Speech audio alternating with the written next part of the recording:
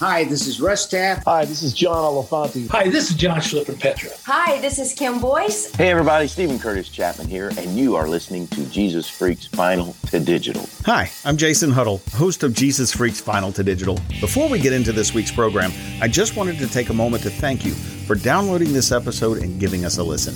If you really like what you hear, we'd love to have your support. How can you do that, you say? Well, I'm glad you asked. Simply visit patreon.com/JesusFreaksPodcast and become a monthly sponsor. Now, you can do that for as little as $2 measly per month, or you can go higher and get special perks, like advance access to episodes when available, the opportunity to submit questions I will ask our artists on future episodes, and even your very own Jesus Freaks t-shirt.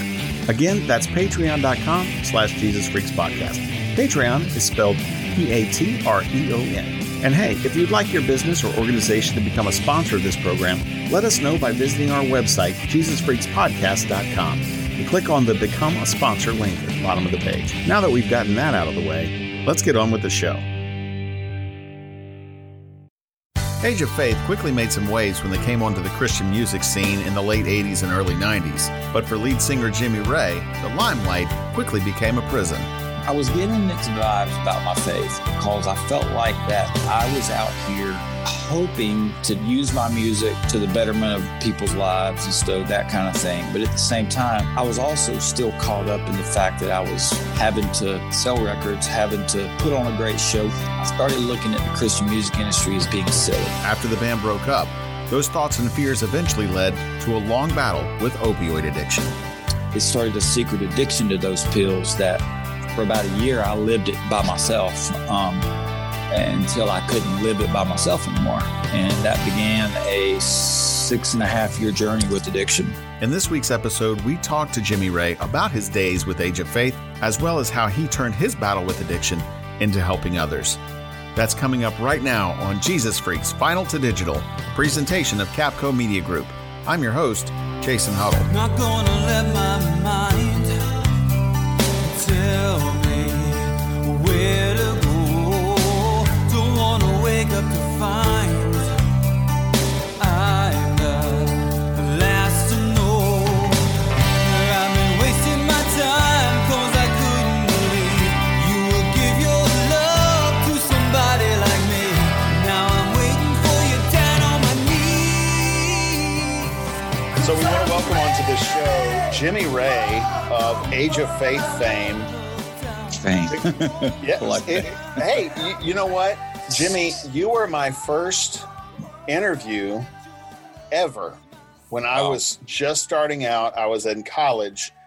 I was working for the college radio station. They let me have 3 hours on Sunday nights for a Christian music show. And it was like, you were going to be in Charlotte, which is my hometown, over the weekend. And so I got in touch with your people.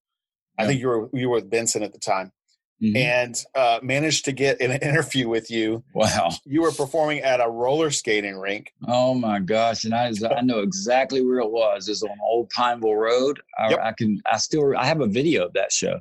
That was that was the very first show that Age of Faith ever had a full-time band, a full band that night. It was the first time we ever used one. That's incredible. Yeah. I remember that. Yeah. So I remember that. I didn't even have like a mini tape recorder or anything like that. I had a boom box that happened to be able to record.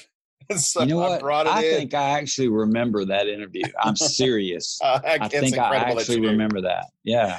But I've still got the interview somewhere. It's my goodness in my archives somewhere. I've still got it on crazy.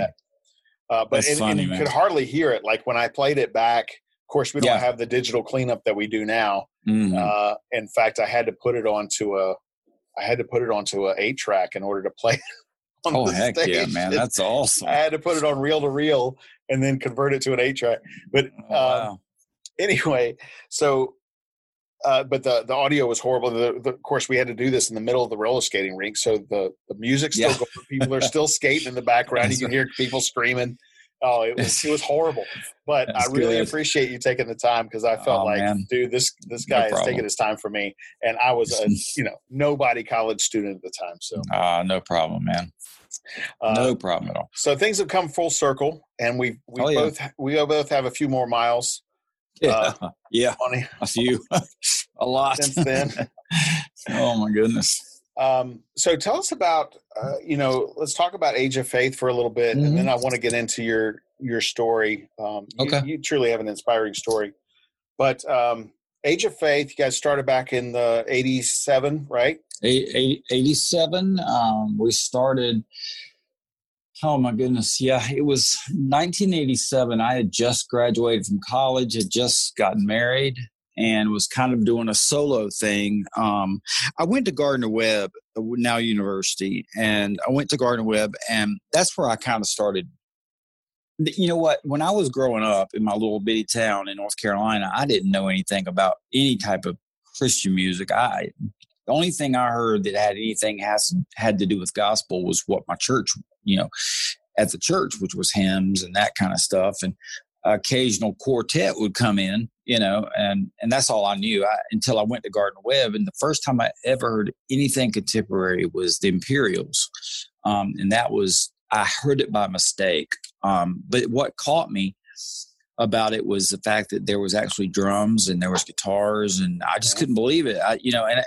It wasn't that I loved it. It was just that it was different. I just never heard anything like that. Well, when I got to Gardner-Webb, that was all over the place, and that was back in the days when the Imperials, Keith Green, Sweet Comfort Band, who became a favorite of mine. But, and so those were bands that I was introduced to. And so I realized that, there's just something different out there. So when I was at college, is when I kind of started playing around, playing little coffee houses on campus, formed a band with some other guys there. It was the first unquote unquote Christian band, I guess you could say, that I was ever in. But I was bound determined that this is what I felt like I was going to do. Was I was going to play music, make my living off of it. I was a driven and determined little 19-year-old, who was, or 20-year-old who was going to do it regardless.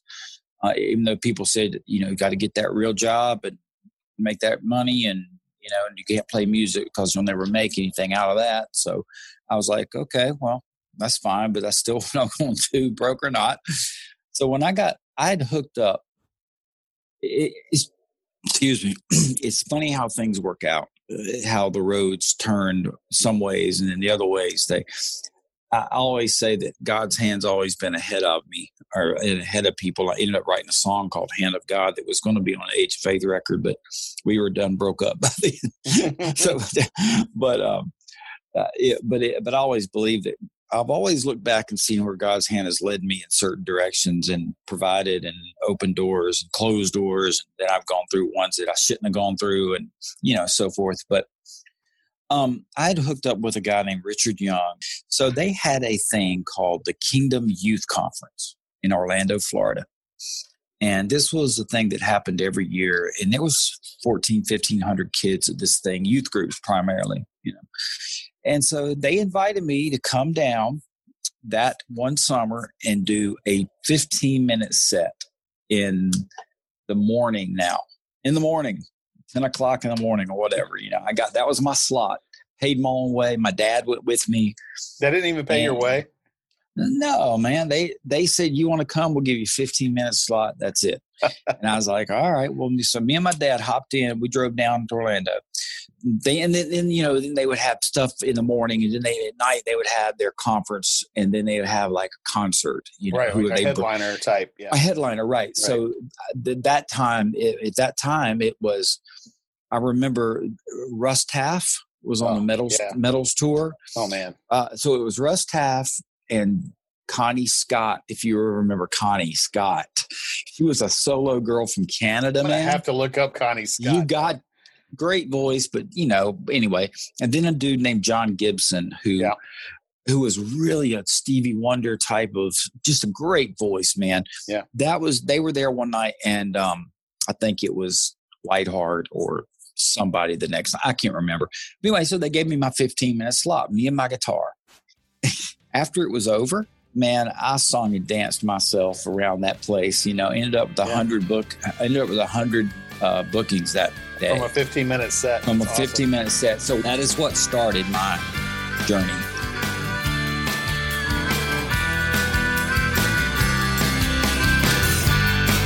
Breathe, take a deep breath.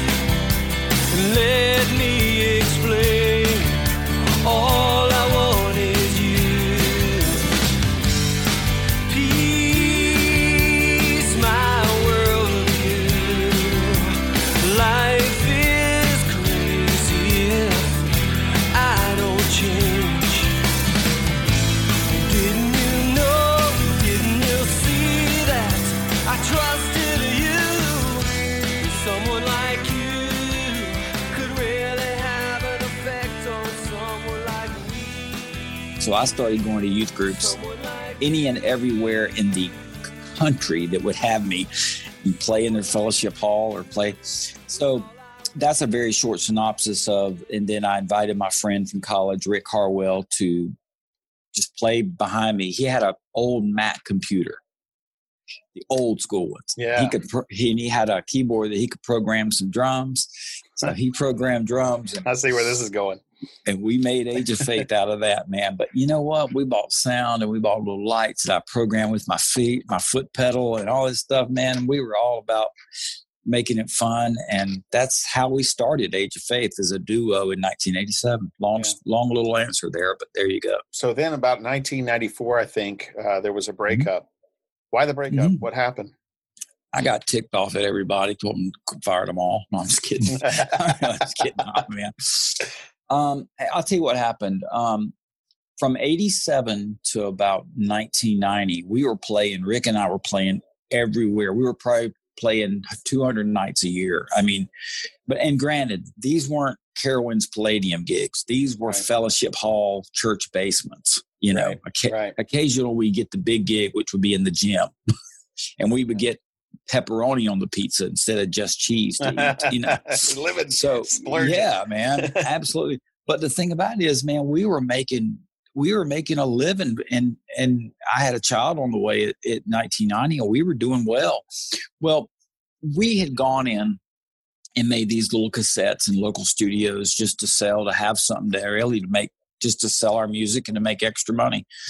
And it was funny because during that youth conference that I was talking about a little while ago, we met a couple named Jim and Kim Thomas who went by a name of Say So. That was what they went under. I remember them. Yeah. Remember them?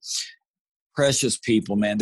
Jim's a pastor now at a church in Nashville, and Kim's an artist. And I was going to say, didn't Kim Thomas go on to do solo stuff?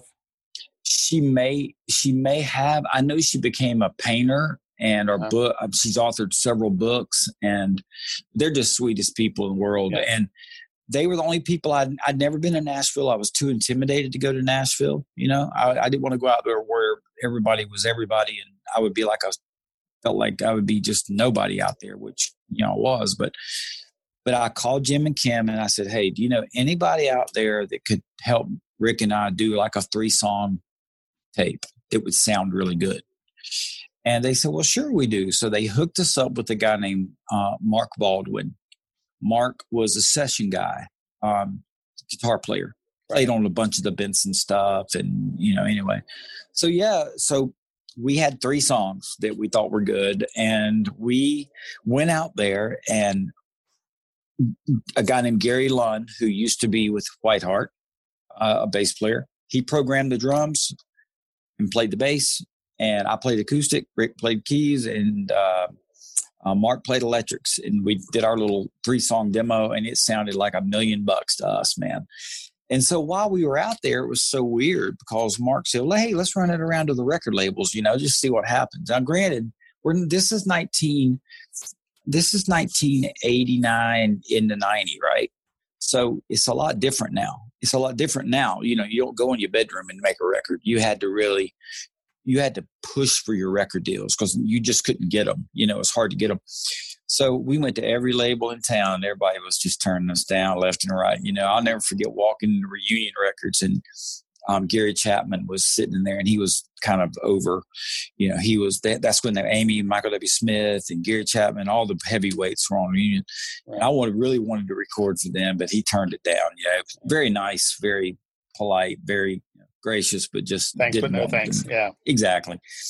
Des Dickerson, who used to be with Prince, he was really interested in us, but the offer that he was offering wasn't what we were looking for at that time. It was a 1 song on a sampler, you know, then that would tie us into a couple of years of contract, you know. And right. So the very last place they took us was Benson, and we walked in, met a guy named Andy Ivey.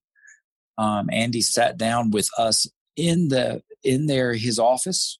The head of A&R, Ken Pennell, came in, sat down, and we're all sitting there, and they're getting ready to play our demo. I'm sweating. I'm scared to death because this is an environment I don't know anything about. I am a fish out of water. Right. And they put the first song in, listened to it, stopped the thing and said, you want to do a record? And that was all it was. Next thing you How know, about we're that? signed. We signed 3 weeks later.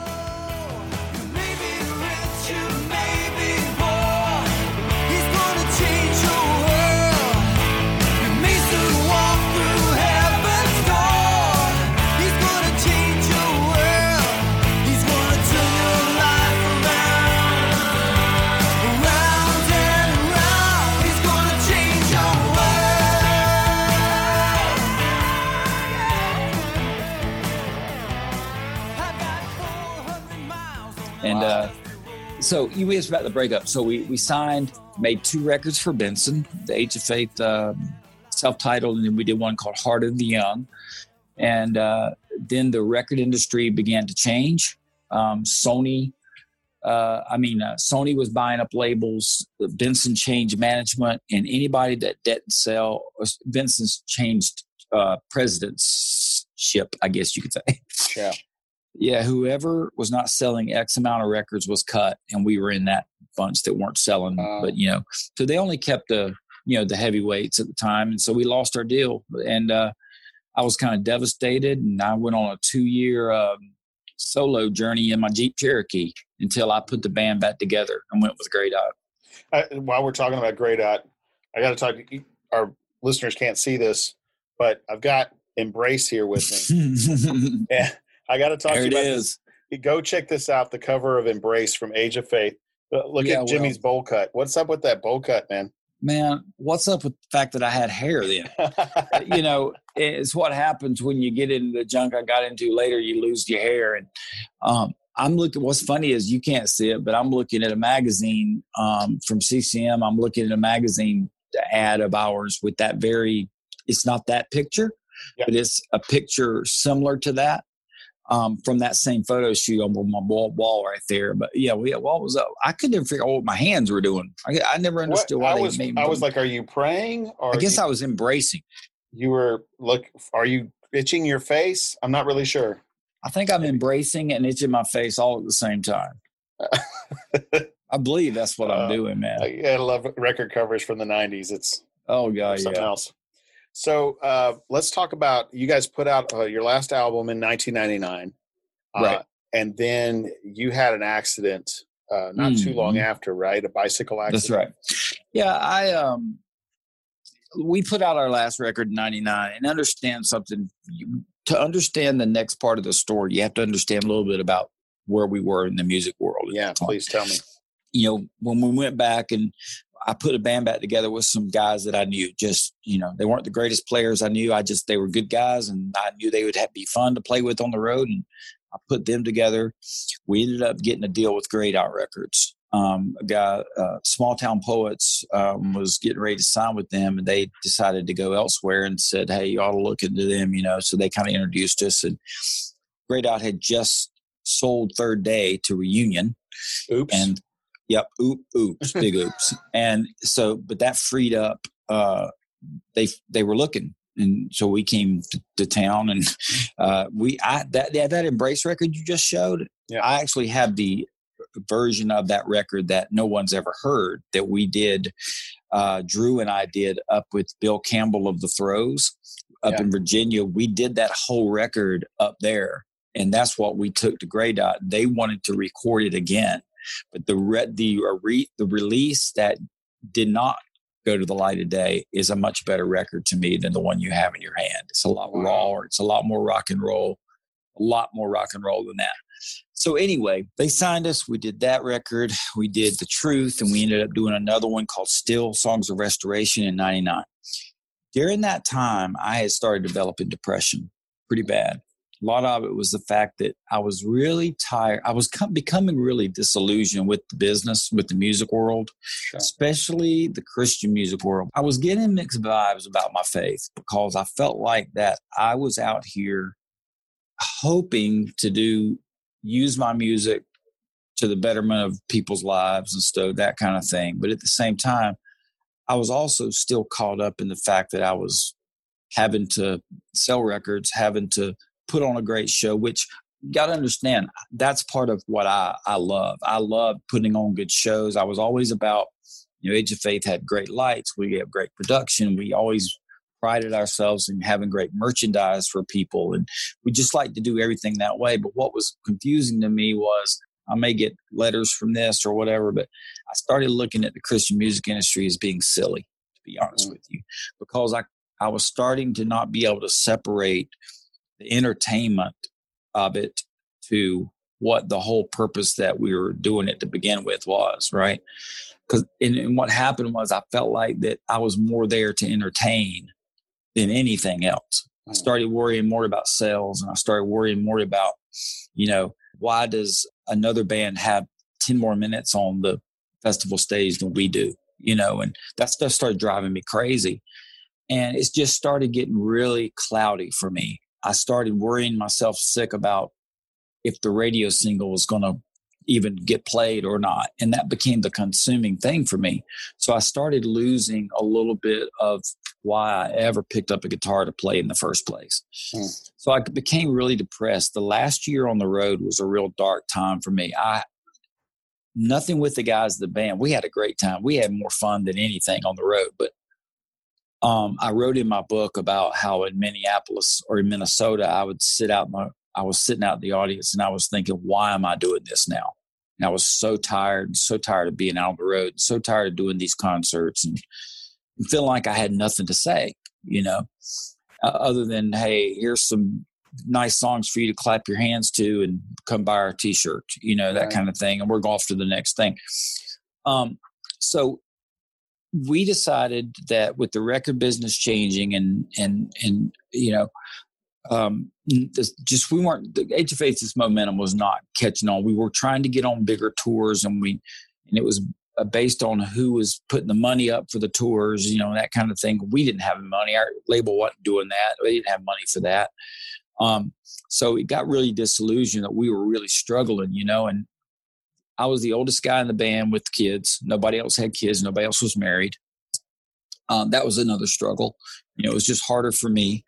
But I loved being on the road, and I loved playing. It was all I knew. So when I came home in end of 1999, going into the new year, I was just really, really depressed. And January the 1st, 2000, my kids were riding bikes. They asked me if I would come out and videotape them riding, jumping. They were only 5 and 10 or 5 and 9 or whatever.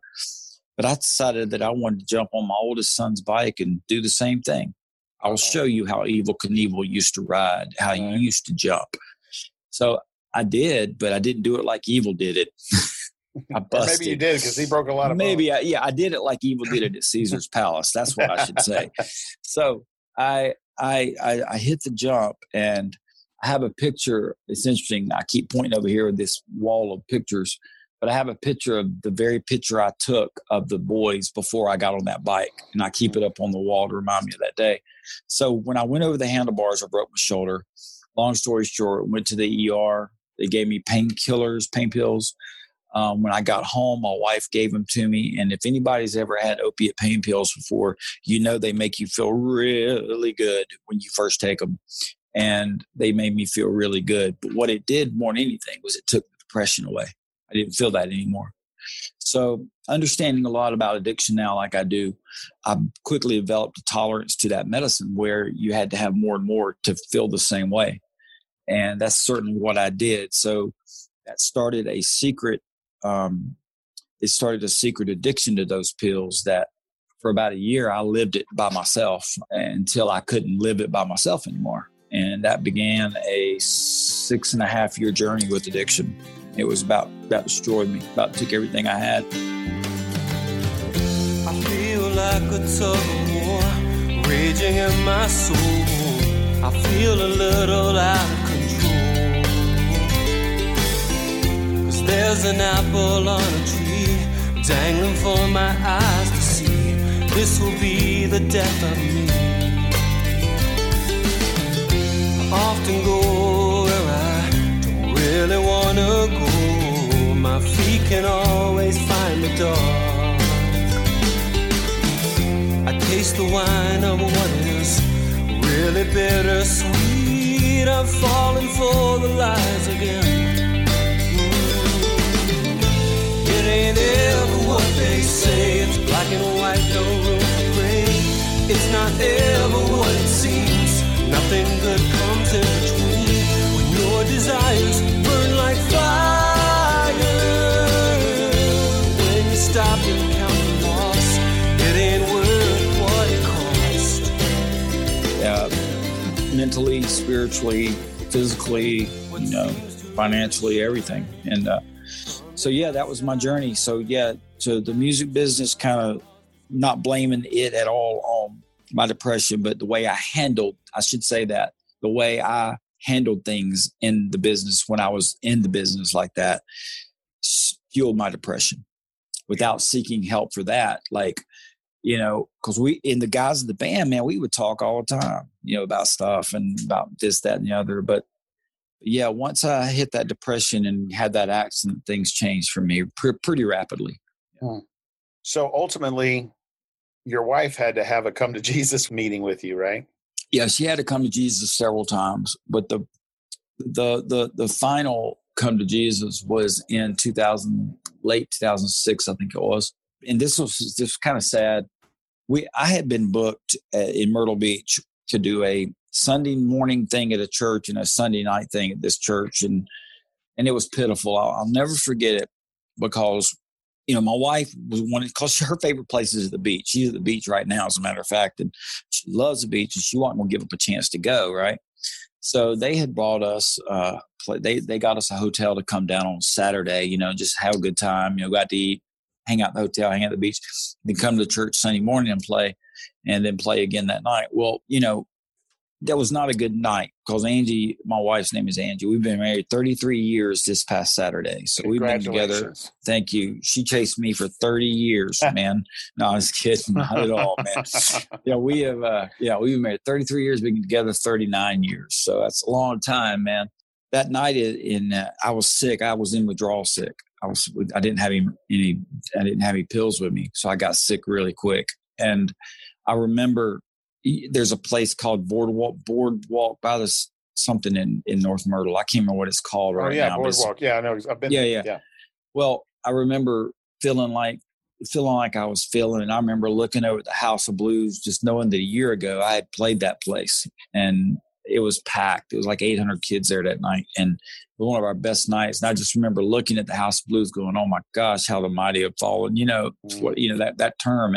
And that next morning, I had to go into that church, and I was so sick I couldn't hardly hold my head up. And then that night, I had to go back and play, and that was just a miserable day. And I remember my wife saying to me, she said, "That was one of the worst things I've ever seen on the stage before." I'll never forget her say. She said, "You didn't look right. You certainly didn't sound good." And all I saw was a hypocrite up there on stage. I'll never forget her saying that to me. That's got to cut you deep, man.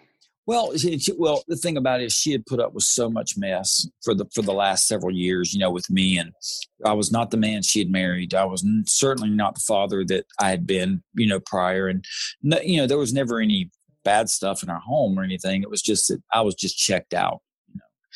And yes, she said, "You got your choice." She said, you either fix it or everything you see around you will no longer be yours, and you got 3 days to do it. Wow. And she wasn't kidding. She had said that before, but this time it was over. And so I went on a journey to get myself fixed up, and it took a while, and it was not easy, man. It was one of the hardest things I've ever done. But I'm a better man today because of what I went through. So how long have you been sober? Let's see, 12 years. Wow. 12 years now, man. And that's incredible.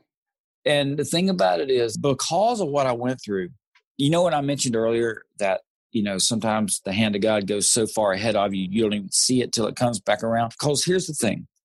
The fact that I became addicted to a substance, it was a thing that God didn't just go, "Okay, I'm going to give you the gift of being addicted to a substance." No.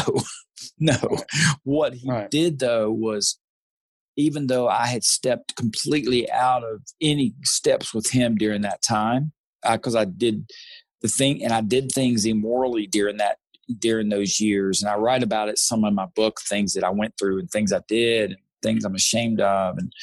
But the thing about it was, he still used that terrible period. And I think that's what's so redeeming about, Lord we serve, is that he takes those things that we made a fool of ourselves out of, and then he turns around and he uses them, and that was what was, because I never could understand why I had to go through all that. Like I would always go, because I remember being in the hospital detoxing one time and just looking out the window going, oh my gosh, man, what has happened to me? And then I look back now and I go, if I hadn't have gone through those experiences, my life wouldn't be where it is now. I wouldn't be doing what I do now. I wouldn't be, I wouldn't be helping people I'm helping now. And I wouldn't know some of the things I know and feel the way I feel about certain things now. And so even though we go through things that are sometimes terrible, sometimes they're even out of the will of God, I still believe God uses those things. My favorite verse is Joel 2:22. It says, I will repay you for the years the locusts have eaten, which is an absurd verse. But it basically means, come back to me and I will give you back what all you screwed up, and he's done that to me threefold or more. And so, so I work in that industry now. So I'm actually a licensed therapist now. So you segued into that was my big surprise. Oh, yeah. So this was, not only are you sober, and that's an incredible story, what you went through, but now you're using your experience to help others. Tell us about that a little bit. I didn't know what to do with it. I thought the best thing I could do is just pick my guitar up, write songs about it, go out again and do what I know to do, playing, and I thought I'll just go out and play. And I didn't want to just go out into churches. I wanted to go wherever, man, play, but then I thought I'd like to go back to school. So at the age of, at an older age, let's just say that. The age of at an older age. No, I don't mind telling people how old I am. I'll be 57 this year, but I was 47 when I went back to school, and I started a journey. And I went back to Liberty. I went to Liberty University, and I remember thinking that first class, oh my gosh, I will never get out of this. And I went through and I got me a second bachelor's, and I took 6 months off and went right back and got my master's degree. And then I ended up getting my license as a substance abuse therapist, and working on my license now for mental health therapist. And so, which I do both. I do mental health and substance abuse therapy. But so, I have an 8 to 5 now, but it's very unorthodox. It's not like, I don't punch a clock or anything like that. I see people every day that are hurting and sick, and it's a small victory to see these people. Then, for every one that gets well, you have 10 that don't. So, sure. But I still like to play music, and I still, still involved with that. Certainly not with the band anymore. We played a reunion in Carowinds about in 2015. We got together. Of course, we didn't get paid for that either. But we some things never change. Yeah, exactly. But we did 4 songs that day. It's the first time we played in 10 years together. Wow. And it was like we played yesterday. That's how good it felt. So Really shortly before all the COVID stuff hit, I actually saw you. You came and you opened up for Randy Stonehill. Oh, you there? You were there that night. That's when right. we talked. And I didn't even know I was going to be doing this podcast at that time. Oh, yes. No, the brainstorm had. Yeah, right. But you're playing this old guitar, like this guitar. You guys got to see this thing. It is in really sad shape. I mean, it's got like a huge hole in it. And it sounds so good. It sounds incredible, but it looks like it would sound like caca. It just. But I tell you, you put on a good set, man. It was very enjoyable. I have the video of that on my phone here, but that guitar that you're talking about is my Takamine EN10C, which it is now, as of today, it is 33 years old. It looks like it's 83 years old. It does. And it plays and it's been all over the world, man. I mean, it's been everywhere I've been, it's been. And that was a funny night because I remember this, because what I remember funny about that night is I was so excited, man, because I was going to play Penny for Your Thoughts from Peter Frampton, the instrumental. Yeah. And I had this other guitar tuned to the tuning that song is in.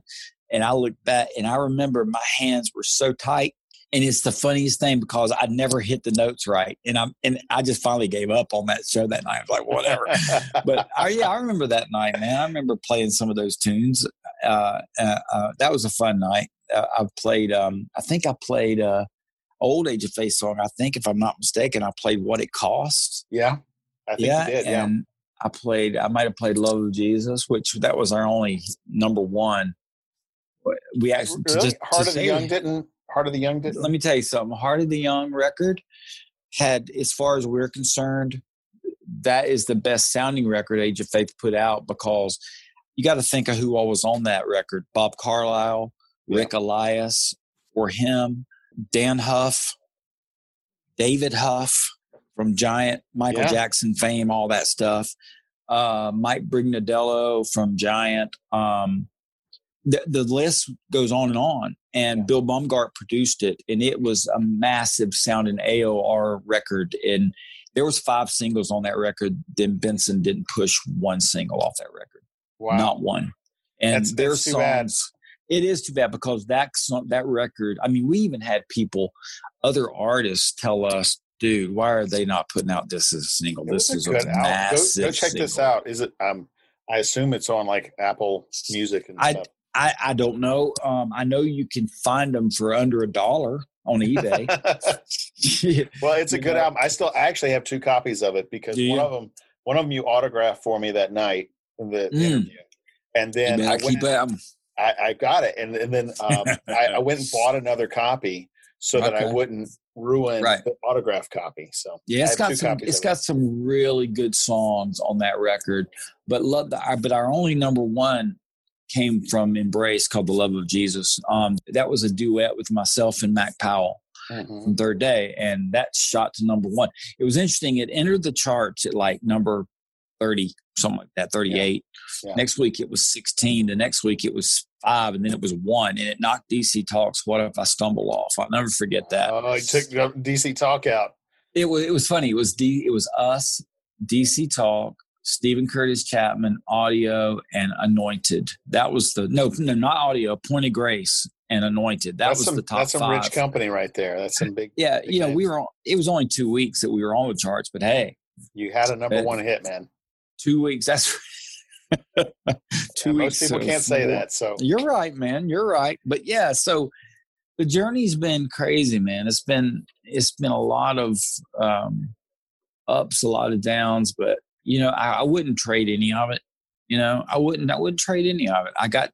What was interesting was, when I was in college, I mentioned earlier that, a lot of the records that I was getting introduced to, Sweet Comfort Band, we ended up doing that Heart of the Young record at Randy Thomas's studio, who the guitar player for Sweet Comfort. And I used to walk in there and he would show me all these Sweet Comfort things, and and it was really cool, because in college, and Randy Stonehill was another one who was a big inspiration to me.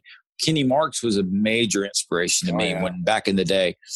Especially, there's a song on the first record called Sarah, and it's kind of patterned after The Party's Over from Kenny Marks, which he patterned after. Yeah, which he patterned after Jesse's Girl. Yep. I really believe. Same riff. It's the same exact riff. Exactly. And I'm a huge Rick Springfield fan, so they kind of all played itself in there. But the thing was, I got to play and get to know a lot of the guys that I, when in college, I was like, man, I really like them or whatever. But I've always still been just a regular old music fan, man. I'm just a music fan. I don't care who it is, what it is. I just love, I'm a vinyl collector. I've been forever. And, but I did write a book about my story. I don't know if you knew that or not. I had heard you write a book. Tell our listeners what the name of it is and how they can find it. Yeah. The name of the book is called I Wish It Would Rain, is very simply the name of it. Rain's my favorite thing in the world. It's my all-time favorite thing. When I have 2 grandchildren now my little bitty grandsons, and when they go to sleep at night, I put rain sounds beside them, and, but anyway, the book is called I Wish It Would Rain, One Man's Story of Depression, Addiction, and Redemption. And it's basically my story of growing up in a little bitty town and going to professional wrestling and KISS concerts and wanting to be a rock star, and then finding the Lord, and then going through the music business, then how my addiction started, what took me through it. And, but you can find it on Amazon or, anywhere. Like you can get it on Kindle. You can get it on hardback or softback too. Yeah. But it's a really good book. It's not a hard read at all. It's only like 200 pages long, and but it's my story. But yeah. I guess I know what I'm reading next. Hey, before I let you go, I know that you do have as you said, you do have a day job, but you still are playing concerts when you can. I do. How can people find out where you're going to be? Facebook. Yeah. That's basically where you can find out. Honestly, since COVID started, I hadn't played since I hadn't played live. Nobody has, exactly. Some people hit me up about doing some shows in, my house or whatever. And it's kind of hard to do that when a 2-year-old's running around your feet all the time. But that kind of hard to do that. But I'd rather have the 2-year-old, to be honest with you. But, but that's where you can find out. Just I'm on Facebook, Jimmy Ray. I have a music page, but you can just look me up on John Jimmy Ray. If I'm ever playing anywhere, I post it. Okay. I'm not a hard guy to find or get a hold of at all. But and I love what you're doing, man. Taking people's stories like us that were back in the day and whatever, and talking to them. I think it's cool because we. Every artist that you have on here, I know you got Brian Duncan, or you had Brian Duncan. Yeah, a couple of weeks ago, previously, right. Mm-hmm. And who did you have first? Dale Thompson from Bride. Yeah, Dale. We only did one show with Bride, and that was a mismatch. But I mean, why wouldn't it be? That's two totally different audiences. That was about the same time. That was almost like the same time we played with a band called Squad 5-0 in Los Angeles, and they were punk. And so punk, and we get up there with our Hootie and the Blowfish sounding selves, and it was really, really, it was a bad night. Yeah, but the cool thing about it is all these artists, like I know Brian has pretty incredible stories to tell, but and I'm sure Dale does too, or did too, and all that kind of stuff. But that's the cool thing about what you're doing, man. I appreciate it because you're allowing people like that have been in it and have chosen to do different things now, or are doing different things. That that because there's a lot of history with the old Christian music stuff, man. Yeah. The way it started and all that kind of stuff, and where it's come now, because it's a totally different world than it is when I was out. I mean, totally different. The worship thing wasn't happening when I was out. Right. It was. Right. Yeah, it's a totally different industry now. Totally different. Totally. Double words were the big thing back then, and do they even have them anymore? I don't know. Right. Good question. Yeah, but my story's one of many, many roads, man. But many good roads. We certainly appreciate your time, Jimmy, man. It's been a pleasure to talk with you. I know. Oh, absolutely. Enjoyed it. And maybe we can have you on again. You can play us some songs with that old guitar. I'll do it, man. So check him out. Go check out his book. Go if you're in the Southeast and Jimmy's doing a show, please go see it. It is worth the drive wherever you're going. He's a phenomenal artist. Thank you, Jimmy, for spending some time with us today. Thank you, buddy. Appreciate it. Really appreciate Jimmy Ray coming on the show with us. If you're not familiar with Age of Faith, I encourage you to go back and find their music. It is worth the listen. I have enjoyed putting this episode together and going back down memory lane with these guys. It was a lot of fun to listen to their stuff again. Since I'm short on time, I'm going to go ahead and tease next week. Very excited about having the one, the only Glenn Kaiser, lead man for Res Band. He is going to be right here on this program. Wait till you hear this interview. This man is still going strong after, 50 years in the business? He is awesome.